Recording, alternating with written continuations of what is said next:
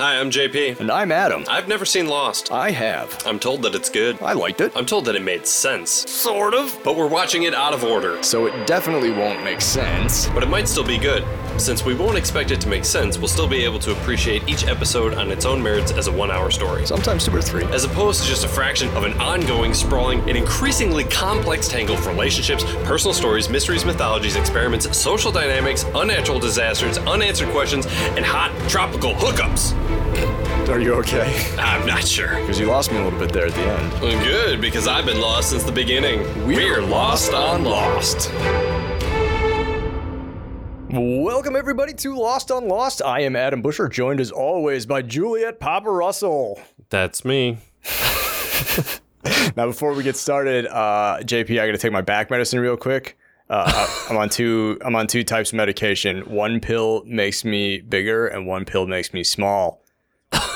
Today we're talking about White Rabbit, the 5th episode of season 1 and the 5th episode overall. Our central character is a reluctant leader of the middle section survivors and everyone's second favorite drunk as fuck medical practitioner, Dr. Jack Shepard, MD. White Rabbit takes place on the 6th day after the crash of Oceanic Flight 815. JP? That's me. Got a recap? I do. Let's have it.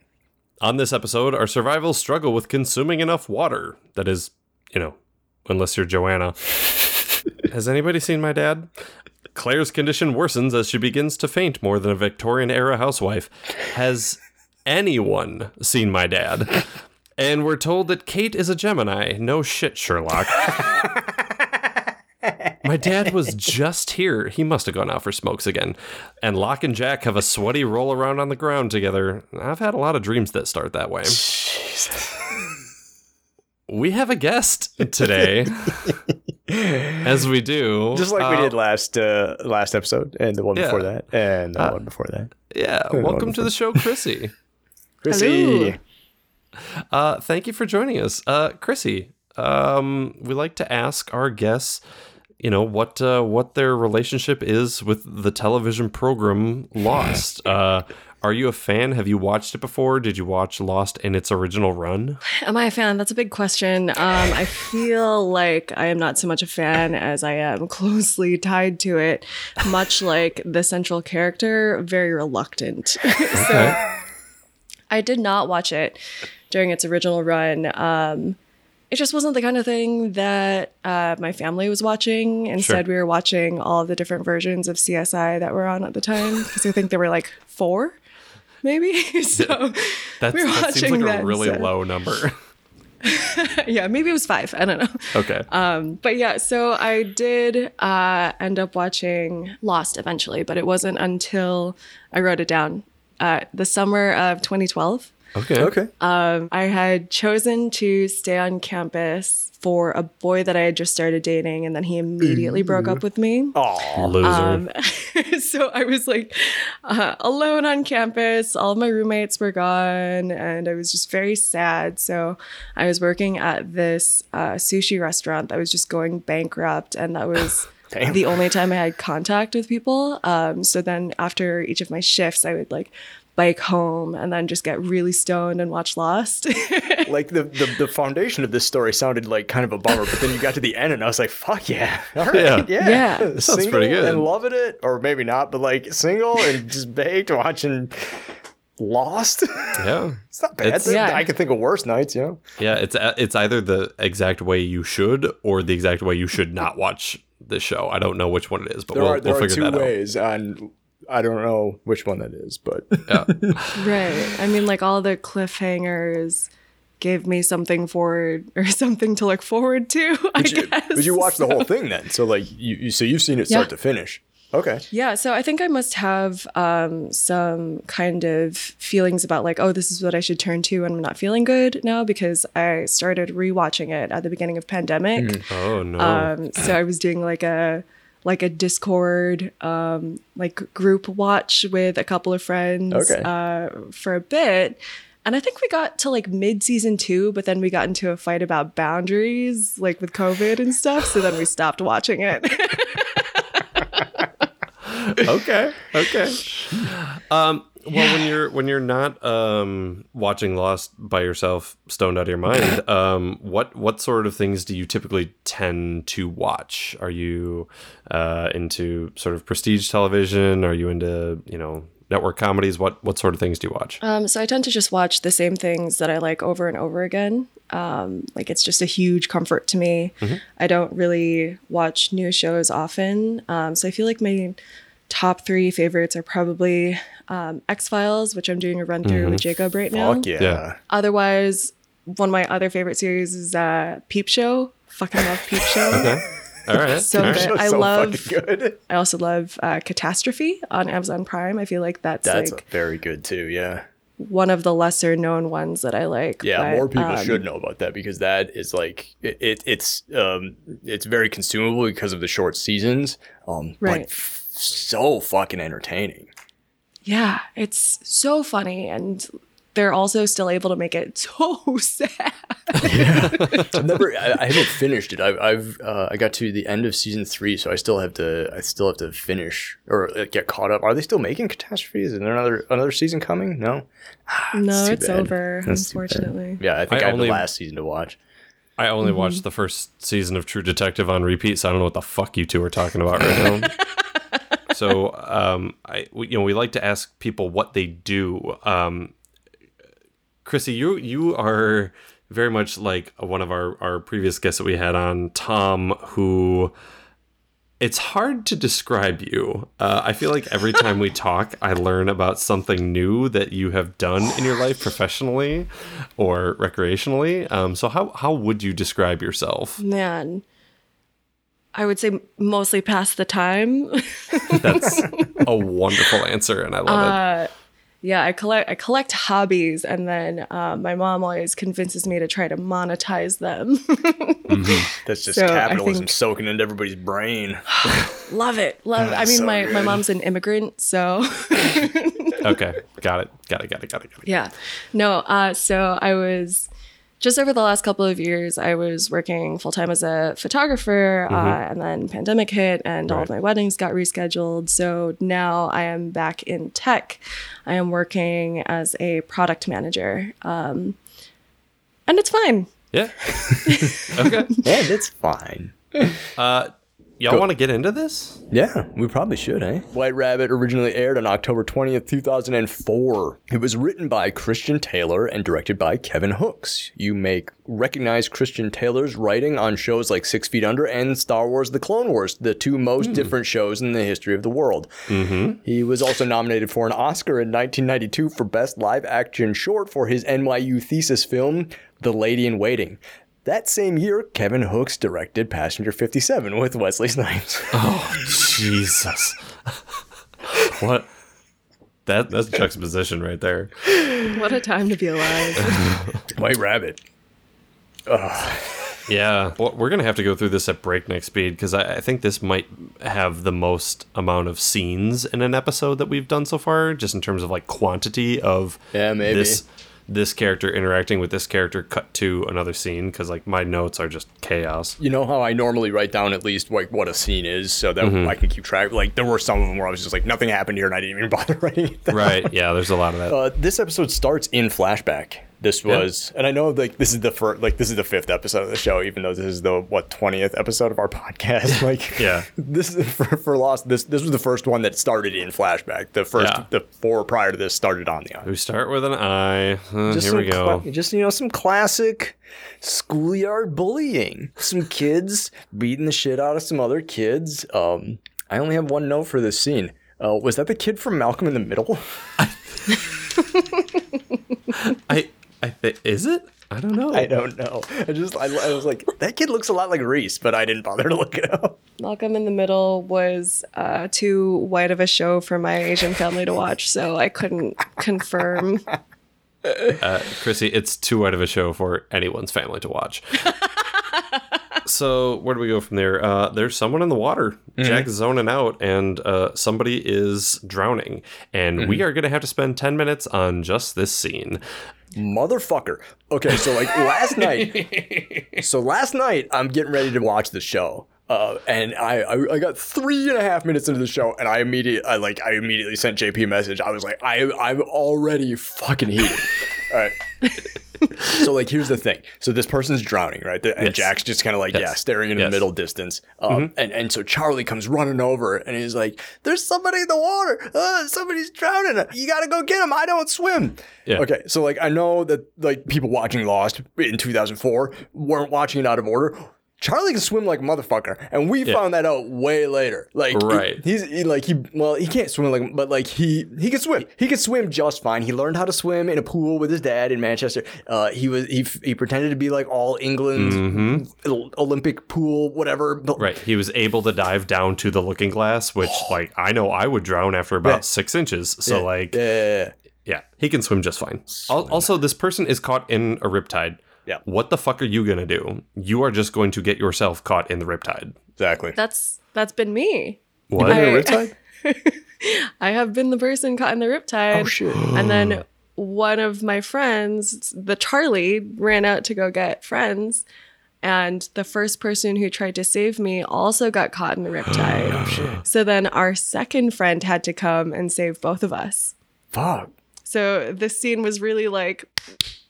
Oh my Jesus. That's honestly like something that terrifies me about swimming in like the ocean is riptides. Well, yeah, and I could have been like, Joanna. What's it called? Thalassophobia or whatever, like the fear of like abysses and shit like that. So like I would never even put myself in a situation to be caught in a riptide. Fuck, that's terrifying. Well, okay, I was sure I was going to die. Did you do the thing where they're like swim parallel to shore, or like did that help? Did they have to get a helicopter? No, I didn't learn any of those rules until after. So instead, what I did was let the waves crash over me and think about how I was surely going to die in that moment. Just started making peace with it, like yeah. Jesus. So you know, I was thinking about this because like I can tread water. I'm not like an Olympic swimmer or anything like that. Like I grew up around water, but I was like, man, I don't like just swimming that distance. I would be exhausted. And I was like, man, if only they had something to like make this rescue process easier. If only there was some sort of flotation device under every seat of a fucking airplane. That's the fucking next thing I wrote. I was like, there's a plane full of flotation devices 40 feet from there. Like, why? But it's also like going back to, Charlie was there. It's also, they said that there were 47 people on the island at that point, and you see the crowd of them gathered around the shore. Nobody else knows how to swim. That's my third note. Why didn't anybody else go out and help? There's one person drowning. There's 46 people watching. There's nothing but life. The whole thing is just the fuselage of the plane is filled with bodies and life jackets. Well, now, guys, someone did try to help. Jack gets halfway out there, and he's like, I think I'm where my drowny friend is. And who does he come across? Fucking class clown. Boone. Boone is always just trying to help out. Oh, man. And this is just such classic Boone, too. Just like getting out there, doing his best, and making He's like, I brought pens. Yeah, making a fucking mess. God. Like, where did he even come from? Jack was just like, I think I'm about there. I'm going to go under the water. And he just found this poor, dumb boy with his sloppy haircut drowning. And I was like, just put him back under the water. Just leave him. He's better off. He pulls him up. He's like, oh, this guy's dead already, and just lets him go and keeps swimming. Yes. So in that process, Jack is already exhausted. He doesn't have enough of strength to save Boone and get to Joanna in time, and Joanna drowns. I liked this shot though. Right before this happened, though, he gets Boone back to the sand, and he turns around to go out and head her, and they had this big pulling up, like it must have been a crane or a jib, something like that. Mm-hmm. But like this cool shot of just like seeing all the crowd of 45 fucking rubberneckers, and just like, and Jack like going back into the surf. I was like, that's a cool fucking shot back in the beginning of Lost when they were still taking time to do cool shit like that. So I just want to take a second to point out too, like even for so early in the show, we know that Kate is also like a sporty person. Mm-hmm. I cannot believe that it would be within her character to hang back at the shore. This This is just Jack's Kobayashi Maru. Like, this has to be his dilemma. He has to be a hero. Yeah. Kate comes to comfort him, but he's like committed to wallowing. You tried, Jack. No, I didn't even try. Remember just a couple of moments ago when I mentioned that cool shot of he 100% tried. He went he's just yes, a person died, but like Jack's just feeling sorry for himself here. Like, so then we get into something that is really bothering me. Do tell.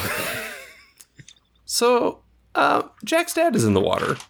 Yeah. Now, I understand that later on in this episode we have a really good sort of spooky talk with my sweet baby boy John Locke. We've watched quite a bit of this show that has happened chronologically after this episode. Most of it, in fact. Yeah, right. if this were at all a realm of reality where these characters act as if people in the real world would act, Jack would end every one of his sentences with, "By the way, I saw my dad in the jungle." Because this is some fucking bonkers shit. When he's chasing his motherfucking dad around this island, I was standing up doing karate kicks in my room. I was so frustrated. I'm like, we just don't bring it up. We just don't. This informs no decisions moving forward. It's just, oh, my dad was on the island, and I've moved on with it. I'm fine with it. Like, this is insane. Chronologically, this is within like a week of finding out his dad's dead. Right. Like, his dad died shortly before the return flight to Los Angeles. Yes. Yes. This whole concept is insane, and I love it. Okay, to be fair, though, what I will say is that like one of the big themes of this episode is like, oh, Jack needs to be a hero. Don't you think that if he was going through something tough that he would keep it to himself so that people would still respect his authority? Yeah, there's some like toxic masculinity that is just ingrained in Jack's character in that regard. When Kate is like, "You're not going to tell me what you're up to," and he's like, "My dad died." It's like, well, that's not what she asked, but okay, I suppose that's showing some level of vulnerability, and okay, that's all we can expect from Studs McBeefcake. Right, and we see this a bunch as Jack proceeds. Our journey with Jack proceeds. Like, in the early days, he very much did not want to be in charge. And he would do everything he could to avoid being in charge. But then also at the same time, he would be in charge and then make everybody feel shitty about putting him in charge. Right. And I've brought this up a lot in the podcast about like who put you in charge. And like there still wasn't a vote taken. He's just kind of like, hey, I'm just kind of de facto in charge, I guess. I'm just making decisions and people are going along with them. But from what I remember back in the day is that this was like the first thing to happen this episode with this Christian appearing in the surf thing. This was the first thing where like the audience was finally like, oh, this show's not going to be about do these people get rescued? This show's going to be about other weird shit. Yeah. And yeah, like you said, this is a pretty fucking bonkers thing to be happening. The next thing that I have is Michael and Walt. Yeah, Son is observing Michael and Walt. Walt's brushing his teeth. Oh, yeah. He's using like a little bit of some sort of plant to scrub his teeth, which he apparently picked up from Son. Son's watching them Who he says that. Is the Korean lady. Oh, yeah, the Korean lady. That was a little jarring part that made me remember like, oh, yes, this is 6 days in and we're still like learning who everybody is. Right. And yeah. That was something I was like very aware of is they keep on trying to show little like character things like this is who this person is. This is how they act. Right. And, Which and Walt actually gets it right. Son and Jin are Korean, unlike Hurley later, who also fucking Chinese. It's yikes. Like, come on, dude. But yeah, so like we have a little scene here between Son and Jin where Jin notices that Son starting to become dehydrated, says something about her lips and stuff like that. Son expresses her distress about thinking that nobody's coming, how they feel isolated because of the language barrier. Jin fucking likes it that way. Yeah. Well, because Jin knows how to fish. Jin is probably pretty confident that he can provide. Yeah, and he's probably not wrong. He's like, if he continues to adopt this isolationist sort of mentality that he's got, he can 100% provide for him and Son. Right. Yeah. No problem. Just one quick note for the graphic design team. A lot of drop shadow on those subtitles. A lot of drop shadow on those subtitles. Then we have a classic Sawyer being a creep scene with Shannon. You want me to read my synopsis of this scene? I wrote myself a joke here. Yep, go ahead. Shannon goes to buy insect repellent from Sawyer. Speaking of repellent. No. Thank you. That's pretty good for something you do. The one thing, like, yes, what's his nickname for her? Like light sticks? Sticks. Light Sticks. sticks. Because of her legs. The one thing that I think is an interesting sort of character shift is, like, you know, he gives her the look of like, oh, you know it'll cost you. And then she's clearly like, no. And then he's like, $5,000 or whatever the fucking number was. Like, he doesn't give up that easily in subsequent episodes. Later episodes. But I mean, at this point, again, they were only on the island for like 6 days at this point. So, But he's been an adult male for at least 30-something years. He should know better. Like, he can't, even when he's not talking and just looking at a woman, like, how hard his male gaze just, like, beams out of his fucking pupils like a laser. I was just like, I was, like, actively uncomfortable. All that said, his negotiation joke is kind of funny. Money's no whatever here, and then he gets in $5,000. I was negotiating.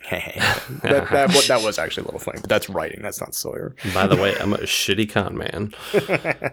Sawyer is definitely somebody where, like, I remember when I was watching it through for the first time, I was like, okay. This guy's like a little too one note. So I was so excited when they decided to make him a character. Like a whole person, like later on. Yeah. But then at that point, it was kind of like, can you walk back what you have done? Yeah, it was like, That's a lot to walk back. did they wait too long to make him a three-dimensional person? Almost. And Shannon was just a pair of legs, so we killed her off. Sticks. Kate and Claire. This is all part of this, like, one sort of long beach scene. Claire's looking for a brush. She's into astrology. We find out there's a little character nugget. Claire like astrology. No shit. Kate probably is too. Okay, yes, she's a Gemini. It's obvious from everything. Kate probably already knows her big three. She doesn't need your help getting her fucking chart, Claire. We know. Three. We it sounds fucking like know. somebody else here is also kind of into astrology. It's me. Just kidding. I know shit about astrology. Like big three? Like what? Like Your sun, your moon, and your ascendant, obviously. God Oh, damn it. I was like, anyways, holy so we go on fuck. to Jack and Hurley talking about water. they're running low on water. Duh. Like, I don't know why this had to be a meeting. Like, Right. No shit. Well, I guess, I mean, here's the it's 6 day. This is the 6th day. They're running low now. I guess they kind of had a shitload of water, but like one of them says it like, no, everybody was just kind of taking whatever they wanted because they thought we'd be rescued. Right. Well, and that does kind of make sense. I guess that tracks, a little yeah. bit, but I mean, we've talked a lot about you need to prepare to be where you are for a while. I really like that when we first see these water bottles, they look like really beaten up and sweaty and like mostly empty. But then every other time you see them in the rest of the episode, they're like 100% new and like fresh and like crack one open. Like it's never been opened before. This was poured from an artesian well.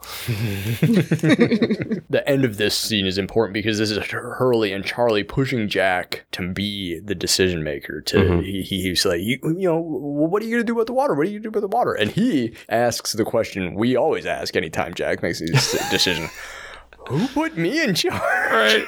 Right, exactly. Like, Because he pushes back. He's like, I'm not making a fucking decision. I'm not in charge. There had to be maybe no other white guys who were roughly 35 on that island for them to decide that he was going to be in charge. well, and Adam, you've talked before about the one of the big differences between our main cast of survivors and the tailies, especially, is the fact that they have a doctor. Right. You know, they have Ana Lucia, who, like, yes, she's got basic first aid. Yes, she's a cop, so she has a certain set of she's skills. LAPD. She's the opposite of a doctor.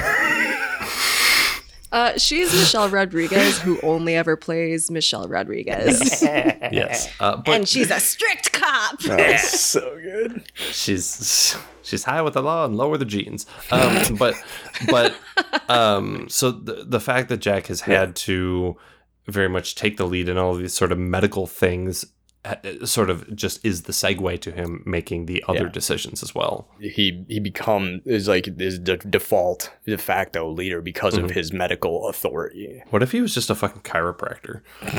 not to say that just chiropractor, but you know what I mean. But this is my question about this. This is a bit of trivia from the pilot. The character of Jack Shephard was originally supposed to be killed off at the end of the pilot. Really? And Michael Keaton was going to play Jack Shephard. What the fuck words are you saying right now? I wish. But that's the thing. Michael Keaton was going to do it when Dr. Shephard was going to die at the end of the pilot. Once they discovered that they weren't going to have him do that, Michael Keaton didn't want to do Lost or whatever, so they got Matthew Fox. Can you picture Lost with Michael fucking Keaton? What are you saying right now? But also imagine Lost without the character of Dr. Shephard. I'm loving that. How does it? Yeah, I would. Where does it go? Like higher ratings. Who do you put in charge instead of Jack? Like, was there the writer's plan to like make it Locke or make it Kate? And then how much of a different show is this with it was Kate at the helm or Locke at the helm? Or 2004 it would have been a woman. Wasn't gonna be. Yeah, it would have been a white dude. So it was Locke. My sweet baby boy. Fucking Boone.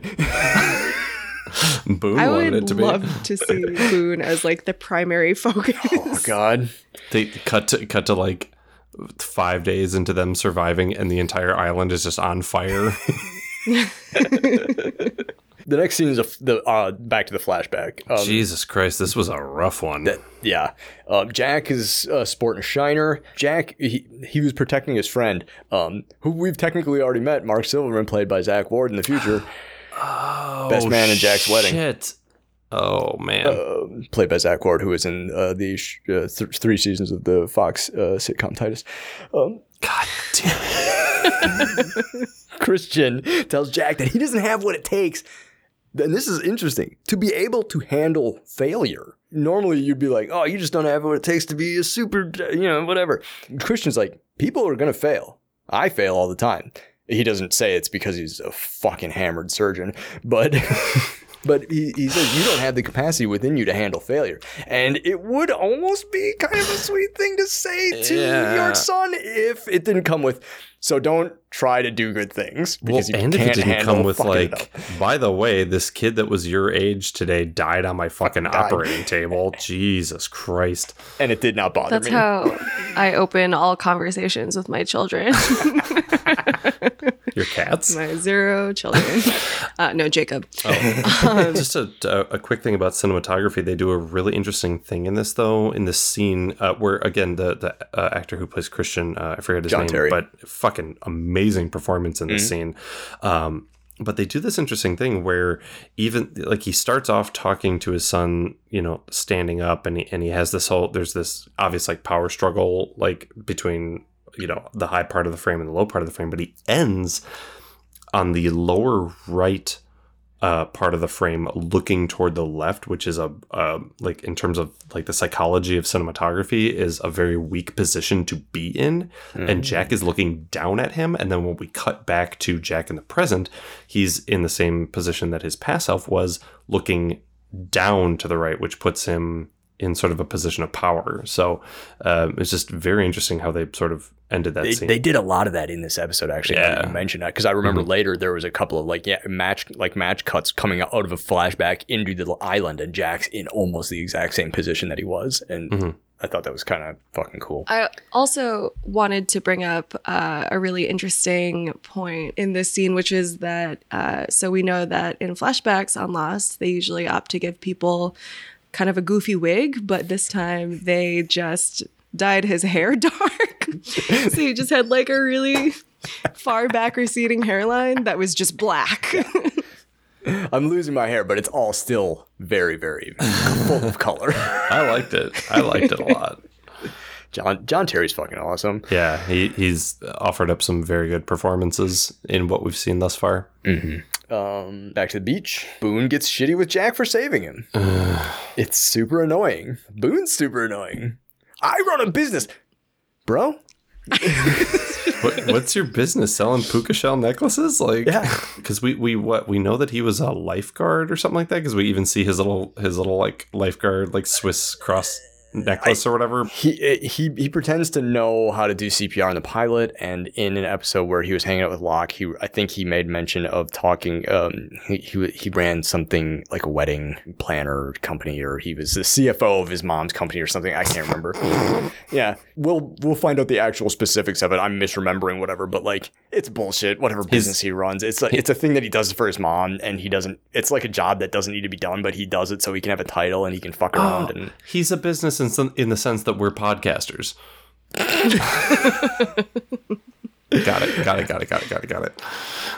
I had a note that I wanted to take a quick vote for who should be the island leader, Boone versus Jack. We've already discussed yeah, it should be Boone. Yeah, I think we already 100%. I want to know what's happening to my money on the island, you know? Like, I just want to make sure I'm making good money decisions, Exactly. and Boone is the one to lead me there. Exactly. Dude, CFO. if Boone were alive right now, he'd be big into Bitcoin, cryptos, NFTs, all that shit. He'd be a crypto bro. Jack stops listening to Boone, and nobody blames him because Well, he sees his- Christian again. Yeah, he sees his dad. I gotta go catch my dad. Yeah, just chases him off and just runs off after him. Back up for a second here, because something that I thought was really fucking weird about when they show Christian in this shot. They're like showing him from behind, and he's wearing this suit, but then he's also wearing, I think, like white tennis shoes. Correct. What? Yeah, he's wearing white tennis shoes. I missed that completely. Oh yeah. Because I was just like, you're not gonna wear a suit and white shoes. And then I like paused it and looked. I was like, are they even tennis shoes? Yeah, I think they're like floppy canvas tennis shoes, like white canvas tennis shoes. I Are think they like New Balance? Like, they're like I think they're like Chuck Taylors. Like I think they're just Oh. canvas rubber soled tennis shoes. what the fuck? All right, I'm gonna have to go back and check Super this out. strange. We flash back again. Jack's all grown up now. He's arguing with Margot. This bitch. I had to look it up. Her fucking name's Margot. Yeah, that checks out. If you're watching the show with us, you know exactly why Christian fucked off to Australia. Yup. If you're not watching the show, and if you watch it in order, you have no idea. He's like, he wouldn't want to talk to me.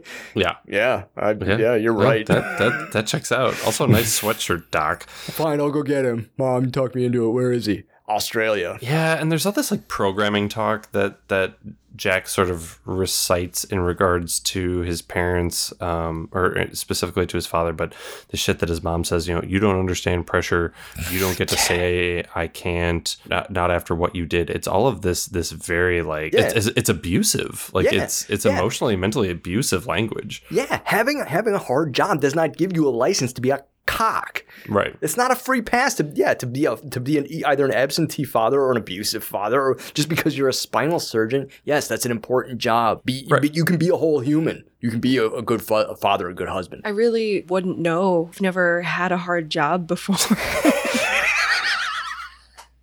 So like, what? We can't say anything about it. Maybe. Maybe, yeah. Maybe you I've can't never be been a a surgeon, doctor so and a good father. maybe it does affect your ability to be not a shitty human. Chrissy, from the law of large numbers, with the amount of jobs that you've had, you have to have had one that's hard. No, that's why I was able to have so many of them, because they were all really easy, and I was drunk for all of them. So all right. That's fair. We go back to the beach. Yeah. Walt is running up to Kate saying that Claire has fallen down. Mm-hmm. Oh, darn. Oh, no. Oh, geez. Oh, darn. Ah, beans. She's fainted. She's pregnant, okay? And like, I feel like we dunk on Claire all the time. We just haven't gotten a chance to get to know her, I feel like. That's okay. That's fine. Which is fine. We'll eventually get to know her and probably like her more than we do now, because as of right now, I'm every sure time we she's will. on screen, she's a fucking plot device. Because why is Claire in this scene, and why is it important that she passed out? The water's been stolen. But she even says it earlier, or she says it later to Charlie, that like, oh, everyone like doesn't look at me because they know that I'm this like time bomb of responsibility, and I'm like, yeah, that's what the writers are hoping for. You are a plot device. Right, You are yeah. pregnant woman who must be fawned after. I was taking notes about like what impressions people gave me from this episode, and the one I had for Claire was like, she's just a pregnant teen, and that's all she is for a really long time in the show. Long time. Yeah, we saw the episode where she eventually gives birth. It's episode 20, 15 episodes from now. Jesus Christ. So yeah, the water's missing. Yep. So Johnny Boy, Saeed, and Kate have a little meeting on the beach, and they're discussing sort of the problem that has arisen with the lack of water. My sweet baby boy knows where to look for water, so he's gonna go save everybody's ass. I like it because he's like, I know where to look, and at first I thought he knew like where to look for who had stolen the water.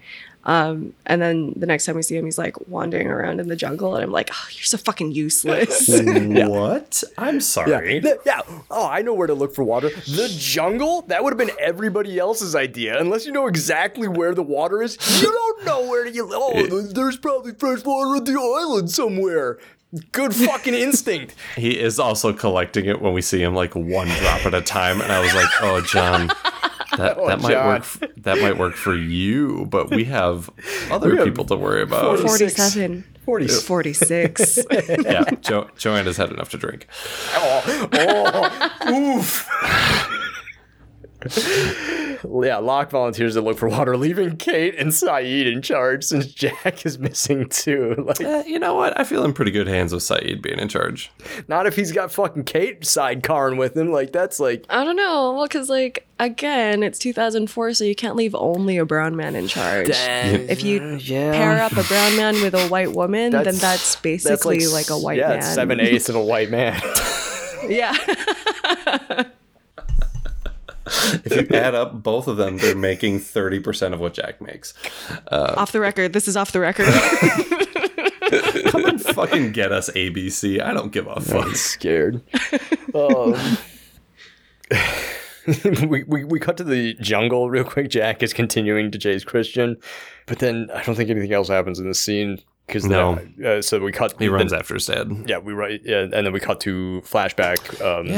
Into Australia now. Well, and this is what I was talking about when sort of the hotel person who's helping him sort of be the world's worst Columbo.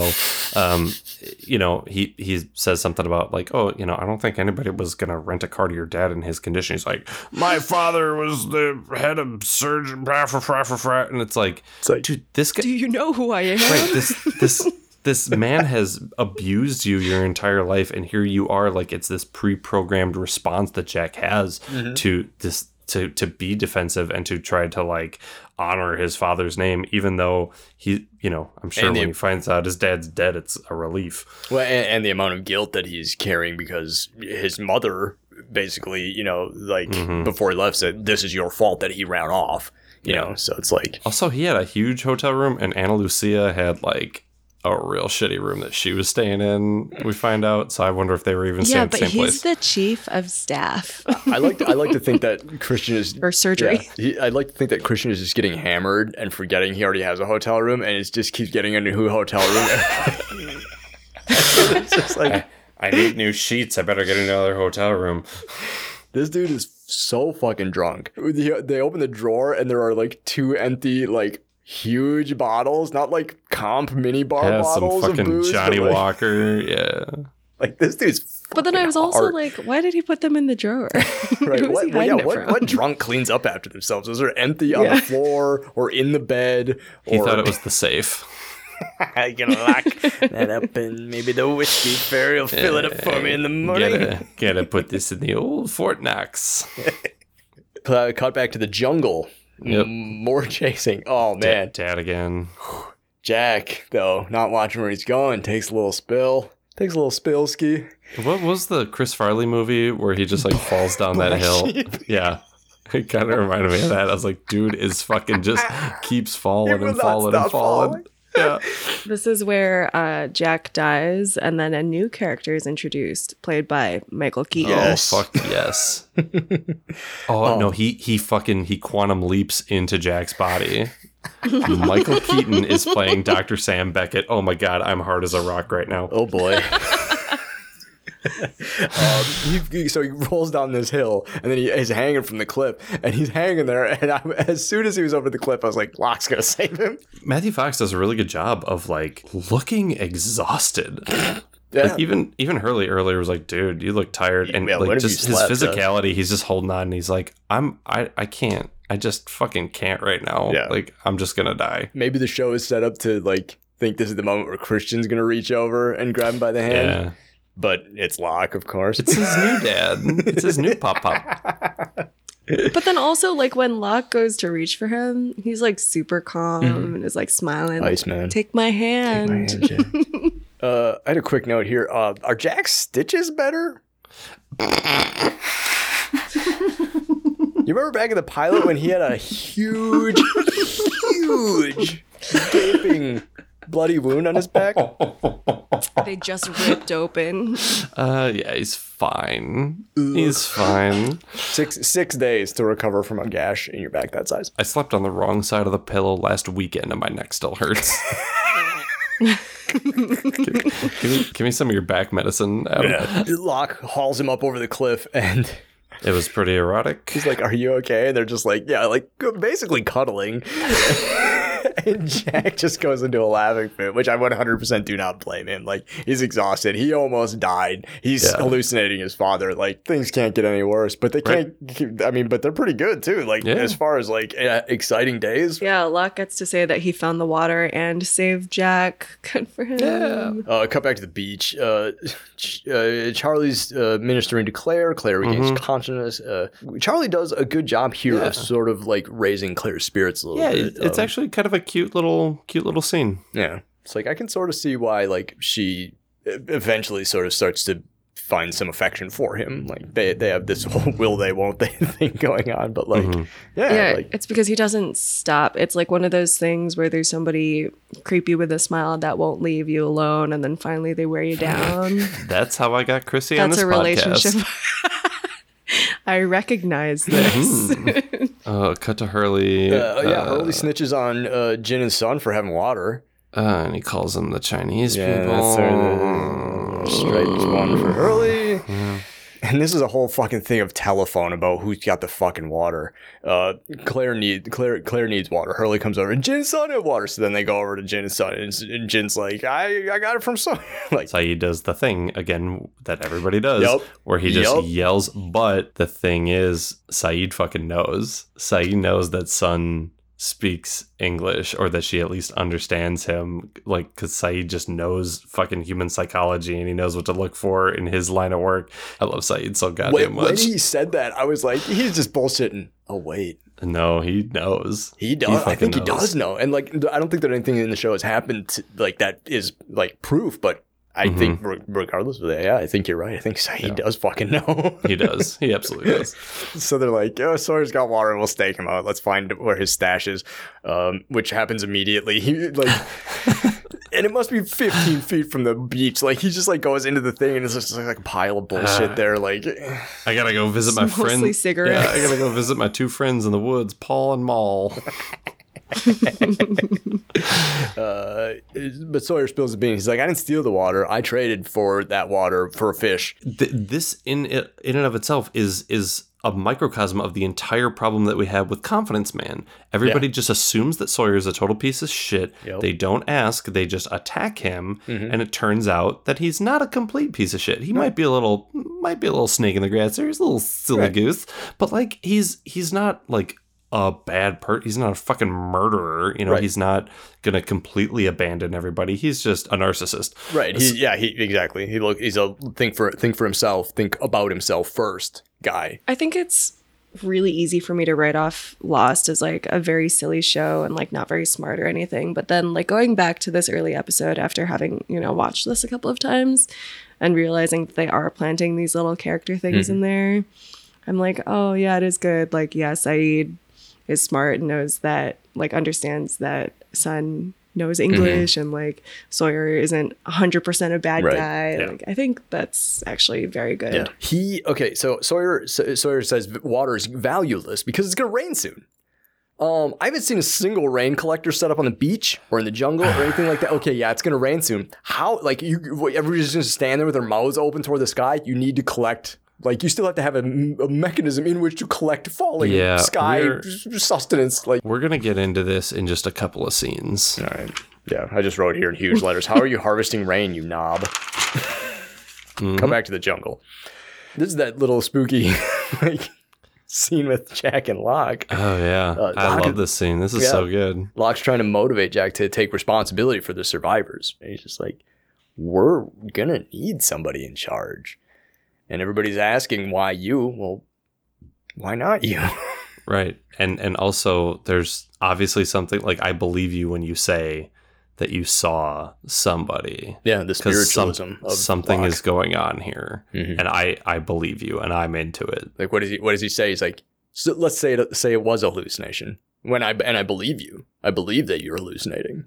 That's not bad. Right. But then also, what if you're not hallucinating? When I was first watching this, I still don't like Locke. I remember it was these kinds of scenes. Thanks for joining us, Chrissy. We're going to end the call now.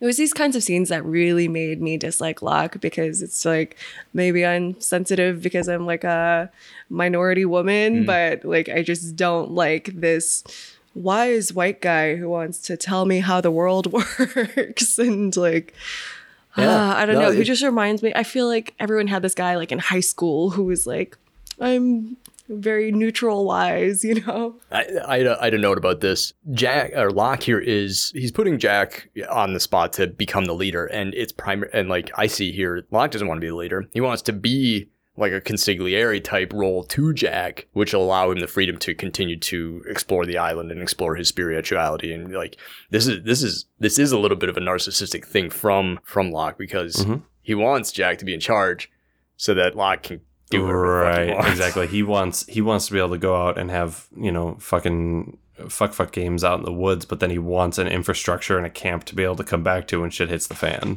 Right. It's funny because even though I hate Locke, he is taking the position, like the exact position that I would want, where it's like you get to be kind of like a side mystic who isn't leading, but is whispering to everyone else that's leading. Yeah. Sort of like a puppet master type of thing. The hand of the king. Yeah. Cut to Jack out in the jungle at night. He's having a little fire. Okay. We are going to stop right here and bring the podcast to a full halt. Okay. Because JP needs to talk about survival stuff again. So Jack ran into the woods, just apropos of nothing, in the middle of hearing about Boone's shitty business ventures.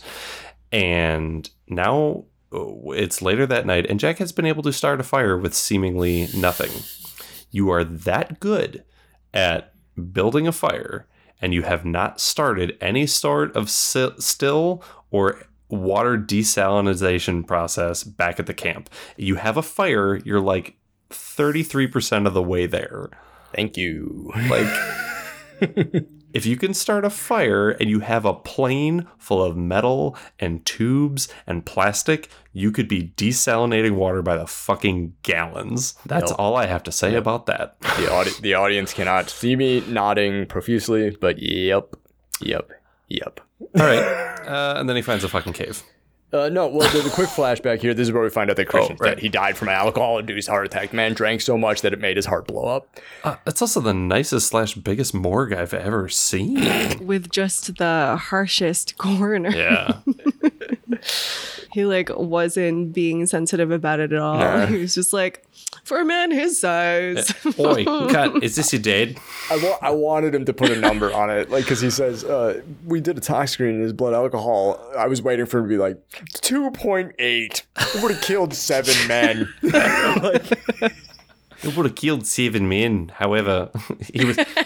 Claire. We found him doing a Sudoku puzzle. So Christian's fucking dead. Like, now we get it. They're like, this is how Jack knew he was hallucinating. Christian's dead. Christian fucking died. Come back to the jungle. Jack sees Christian again and chases him off to the whatever. And here's my little jump onto your survival thing about the desalination of the fire thing. Jack grabs a torch out of the fire. That's not how torches work. Torches aren't just sticks that you set the end on fire. That's not how that works. Nope. It would be a little glowy for a couple of minutes, but and then that's it would about and then it would burn out. be real smoky, and it would get in your eyes no matter what direction you were from being downwind. This is so hard for me to hear because I take all of my survival skills from Lost. Well, thank God you've never been in a plane crash.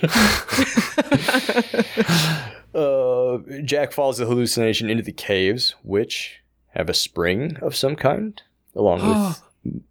Yeah, they have springs. Great. They also have a fucking pool full of goddamn haunted dolls, man. Yeah. No, Yeah. that is when you turn around and you go the other way, my man. You don't mess around with that shit. Loved this part when he looks down and sees the like spooky haunted doll in the water, and then in the background you start hearing like the distorted version of that like emotional theme that they play. Nope. Haunted doll. Bye. This looks like a really nice place. Get out. Too bad we can't stay. It's an old Eddie Murphy joke that I love. So yeah, there's not only is there spring here, there's more bits of the plane and more luggage and a coffin. That's apparently made out of fucking like particle board. Yeah. Flashback. This is Jack at the counter of the airport, arguing with the gate agent, whose name is Chrissy. His name is Chrissy.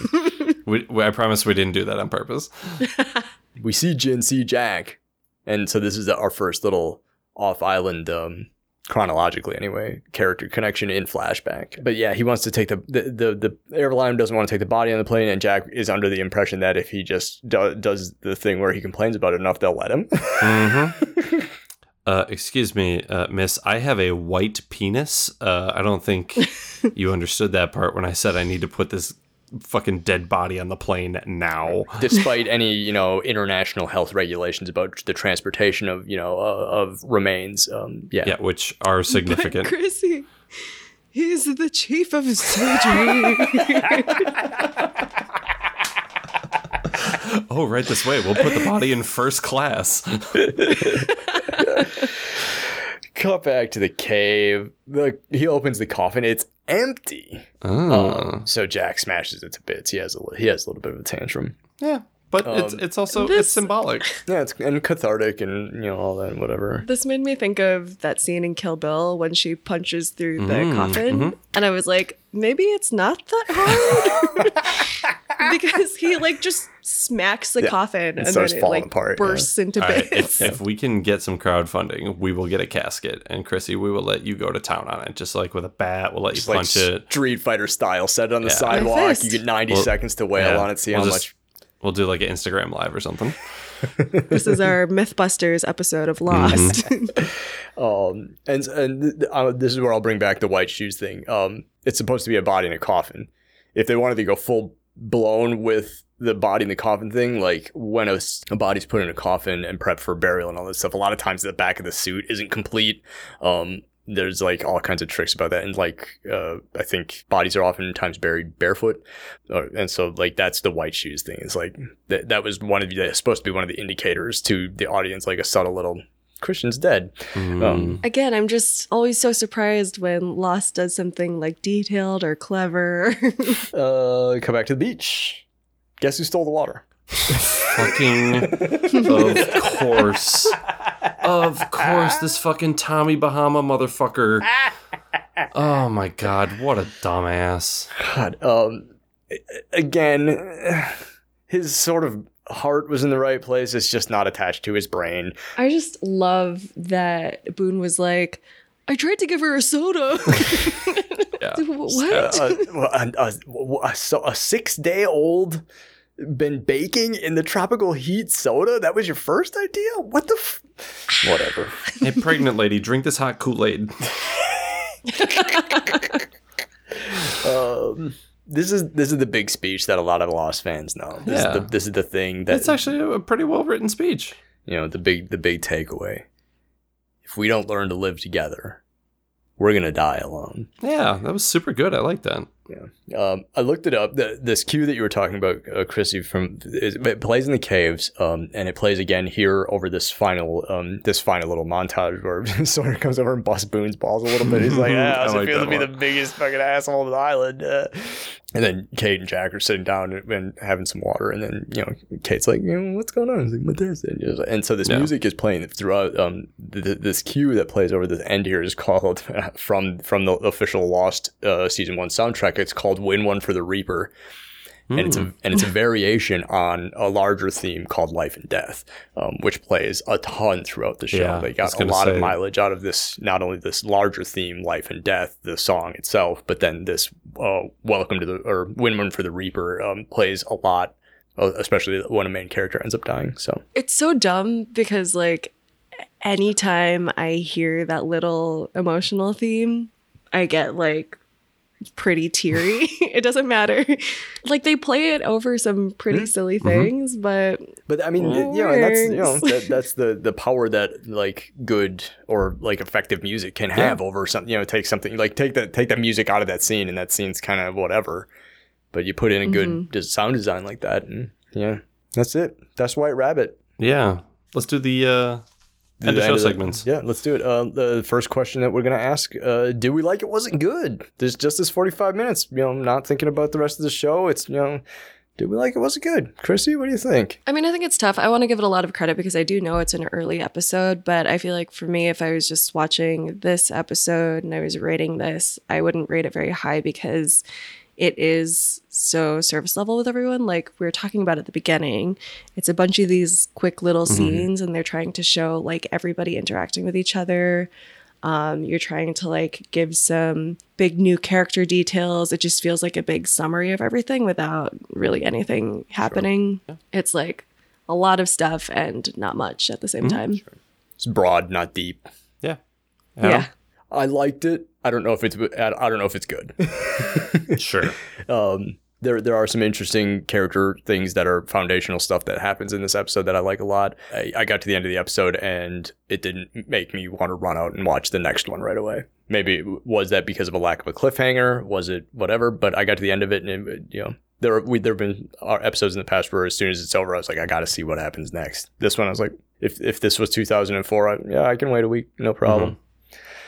JP. Yeah, I mean, I liked it. It is exactly like you guys said. It really doesn't drive the plot forward a ton. It's like, hey, at the end of this, we're still just lost. But it provides a lot of really good character nuggets that will be drawn upon later. It makes me wonder what the fuck happens between the pilot and this, because I'm like, this to me feels like this should be like right after the pilot. So I did like it. It wasn't, like you said, it wasn't like, oh God, I gotta watch the next episode right now. But like, it was good. I was gonna say, I do feel like for an episode of Lost on Lost, this kind of episode is like one of those ones that is necessary every now and then just to ground you. You just like need something to check in and be like, this is who everyone is. We need. This is how they work. Big time. Lost MVP. Let's do it. Lost MVP is our favorite character of the episode, minus your memories, minus your context, minus anything external to White Rabbit, just this 45 minutes. Who is your Lost MVP, Chrissy? JP is going to be really unhappy with both of my answers. Oh, no. I already know where this is fucking going. My Lost MVP is Boone. Oh, shit. Oh, shit. What in the flying fuck is happening right now? He's trying his hardest. He tried to save someone. He was trying to, I don't know, get some water for something well-intentioned, I guess. I didn't totally understand that. He tried to give Claire a soda. I don't know. He's just trying. And he does bring up a good point, which you all said you already talk about often, which is who put Jack in charge? Listen, Chrissy, the villains never perceive themselves as the villains. Hitler thought he was doing a good job. Jeez. Adam, MVP. JP's going to like this. John Locke. Oh, yeah, baby. And strictly for the fact that he, I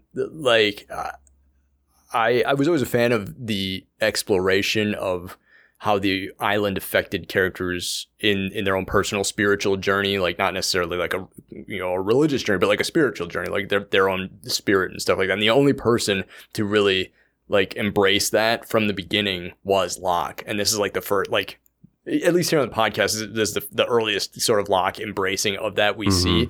And so that scene in which he was like I said, sort of like selfishly thinking about himself and how he can continue his own journey. But yeah, like that little scene is like, okay, this is if nothing else, a man trying to make an exploration of his own spirituality, which I found kind of interesting. So Yeah. JP, lost MVP. Chrissy. The gate Chrissy, agent. the bitchy Yes, Chrissy, flight lady. Chrissy, the gate agent. Listen, it's hard working anything customer facing, anything retail, anything where you just have to deal with people. Airports are stressful. And now we have this American coming up to the ticketing counter just saying, you need to get my dead dad on this plane. And she does a really good job. I mean, this is 2004. She could have just picked an air marshal out of like any old corner of the concourse and just had him tased to death. And she did a really good job of just being level-headed, and I appreciate her professionalism. She's the real MVP. Especially when Jack started like saying her name to like try to connect with her. She did a great job of not just like flipping out at that, because I hate it when strangers try to connect with me that way. Mr. Shepard, oops, beep, bap, boop, just a little computer work there. Actually, you don't have a ticket on this flight. Get fucked, mate. Don't call me Chrissy. You don't know me. Yep. All right, the other half of this bit, Lost Forever. The person in this episode, here in White Rabbit only, no memories, no context. Who could we really have done without? Chrissy, what do you think? John Locke. I'm sorry, you were kind of breaking up on the call there. I didn't, go ahead. I couldn't, I'm sorry, couldn't quite hear you. John Go ahead and Locke say it again. Yeah. Feels good. Lose him forever. Because, again, I just want to say, I don't know why he decided to adopt the attitude of a pickup artist. He just is so smug. I don't know. Hate him. Smugness is not an attractive quality. No, Adam? Boone. it's my turn. How could you? Because this is the opposite. Like, Chrissy did Locke and Boone for MVP and Forever. I did the exact opposite. Boone and Locke. So y'all two cancel each other out, and mine are the only true ones. So. Boone, he stole the water. That was a shitty thing to do, regardless of your intentions. And he can't even fucking drown, right? Like, he can't even drown, right? Boone. Take a walk, man. How long was he under the water? Just like Exactly. Looking like Samwise, like, oh yeah, I forgot I can't swim. It's too bad he didn't survive until Greatest Hits. He could have been the one to do the Charlie swimming thing, because he can hold his breath for fucking ever, apparently. Yeah. Whatever. Oh my JP, God. Lost Forever. Mark Silverman. Listen. How dare you? That fucking kid. You're just getting the same left hook delivered to your face over and over and over. Where's his dad just teaching him like one karate move? Like, just like, man, you got to stand up for yourself a little bit more. Okay, to be fair, he was still standing. He was taking a lot of big hits. I feel like he was and being he was held just up. getting out. His eyes were open. Yeah, that's fair. Burning questions. Lost famously brings up things and doesn't necessarily answer them right away. Chrissy, did you have a burning question? Something that came up in this episode that did not get answered that you hope either has been answered previously or will be answered in the future? I don't think this is something that was ever addressed, but what was Boone looking to do with the water? Slip and slide. Because at the point that he tried to offer Claire the soda, he would have already had the water. Yeah. So what was he hoarding it for? Yeah. Good point. Adam, burning question. I brought it up earlier, but like, where were the flotation devices? Did they burn all that shit in a signal fire on day 3? Like, Joanna didn't have to die. Or maybe she did. I don't give a man, whatever. JP, do you have one? We've kind of talked about this before a little bit, but like, Sawyer has everything. How does Sawyer have everything? Like, how did he get everything? Why do people allow him to have everything? Like, it's just what happened in like the 2 days of the show that we haven't seen, where Sawyer has all the resources. He got to the island and borrowed one of Boone's pens and then wrote his name over everything. And they were like, oh, you have to respect that. I guess that belongs to Sawyer. Holy shit. S-A-Z-R? I think that says Sawyer. I don't think that dude can spell. What if it says that on Charlie's knuckles? And open Photoshop. Okay, I'll get to work on that. Yeah, go ahead and get on that right away. Chrissy, thank you so much for being on the show.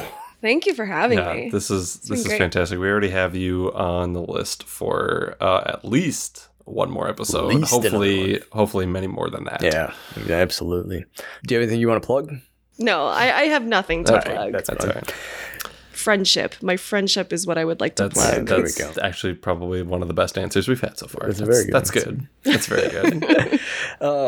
Let's see. If you're trying to be lost with us, please check out our next episode. We will be watching season 1, episode 9, Solitary, featuring Sai Jaran. Oh, fuck yes. Now we're talking. Okay, well, thank you for listening to this episode of Lost on Lost. I'm Adam. I'm JP. Do you have any idea what's going on the show? Nope. Me neither. Lost on Lost is produced and edited by me and JP. We wish to acknowledge that we live, work, and produce our show on occupied land. Burbank, California is located on the traditional tribal lands of the Tongva, Chumash, Kizh, and Fernandino Tataviam peoples. Milwaukee, Wisconsin is located on the traditional tribal lands of the Peoria, Potawatomi, Miama, and Ho-Chunk peoples. And Lost was produced in Hawaii on the lands of the Kanaka Maoli. Visit native-land.ca to learn more about the land you live and work on. You can engage with us on IG, Facebook, and Twitter at Lost on Lost 1. You can also email us at wearelostonlost@gmail.com or support us with dollar monies at coffee.com/wearelostonlost. Thanks to Lostpedia and its community of contributors, Danny Schmitz, random.org, and as always, you the listeners for tuning in. We're hosted at Podbean. You can hear us there or wherever you get your podcasts, except MySpace. We're not on MySpace. Yet.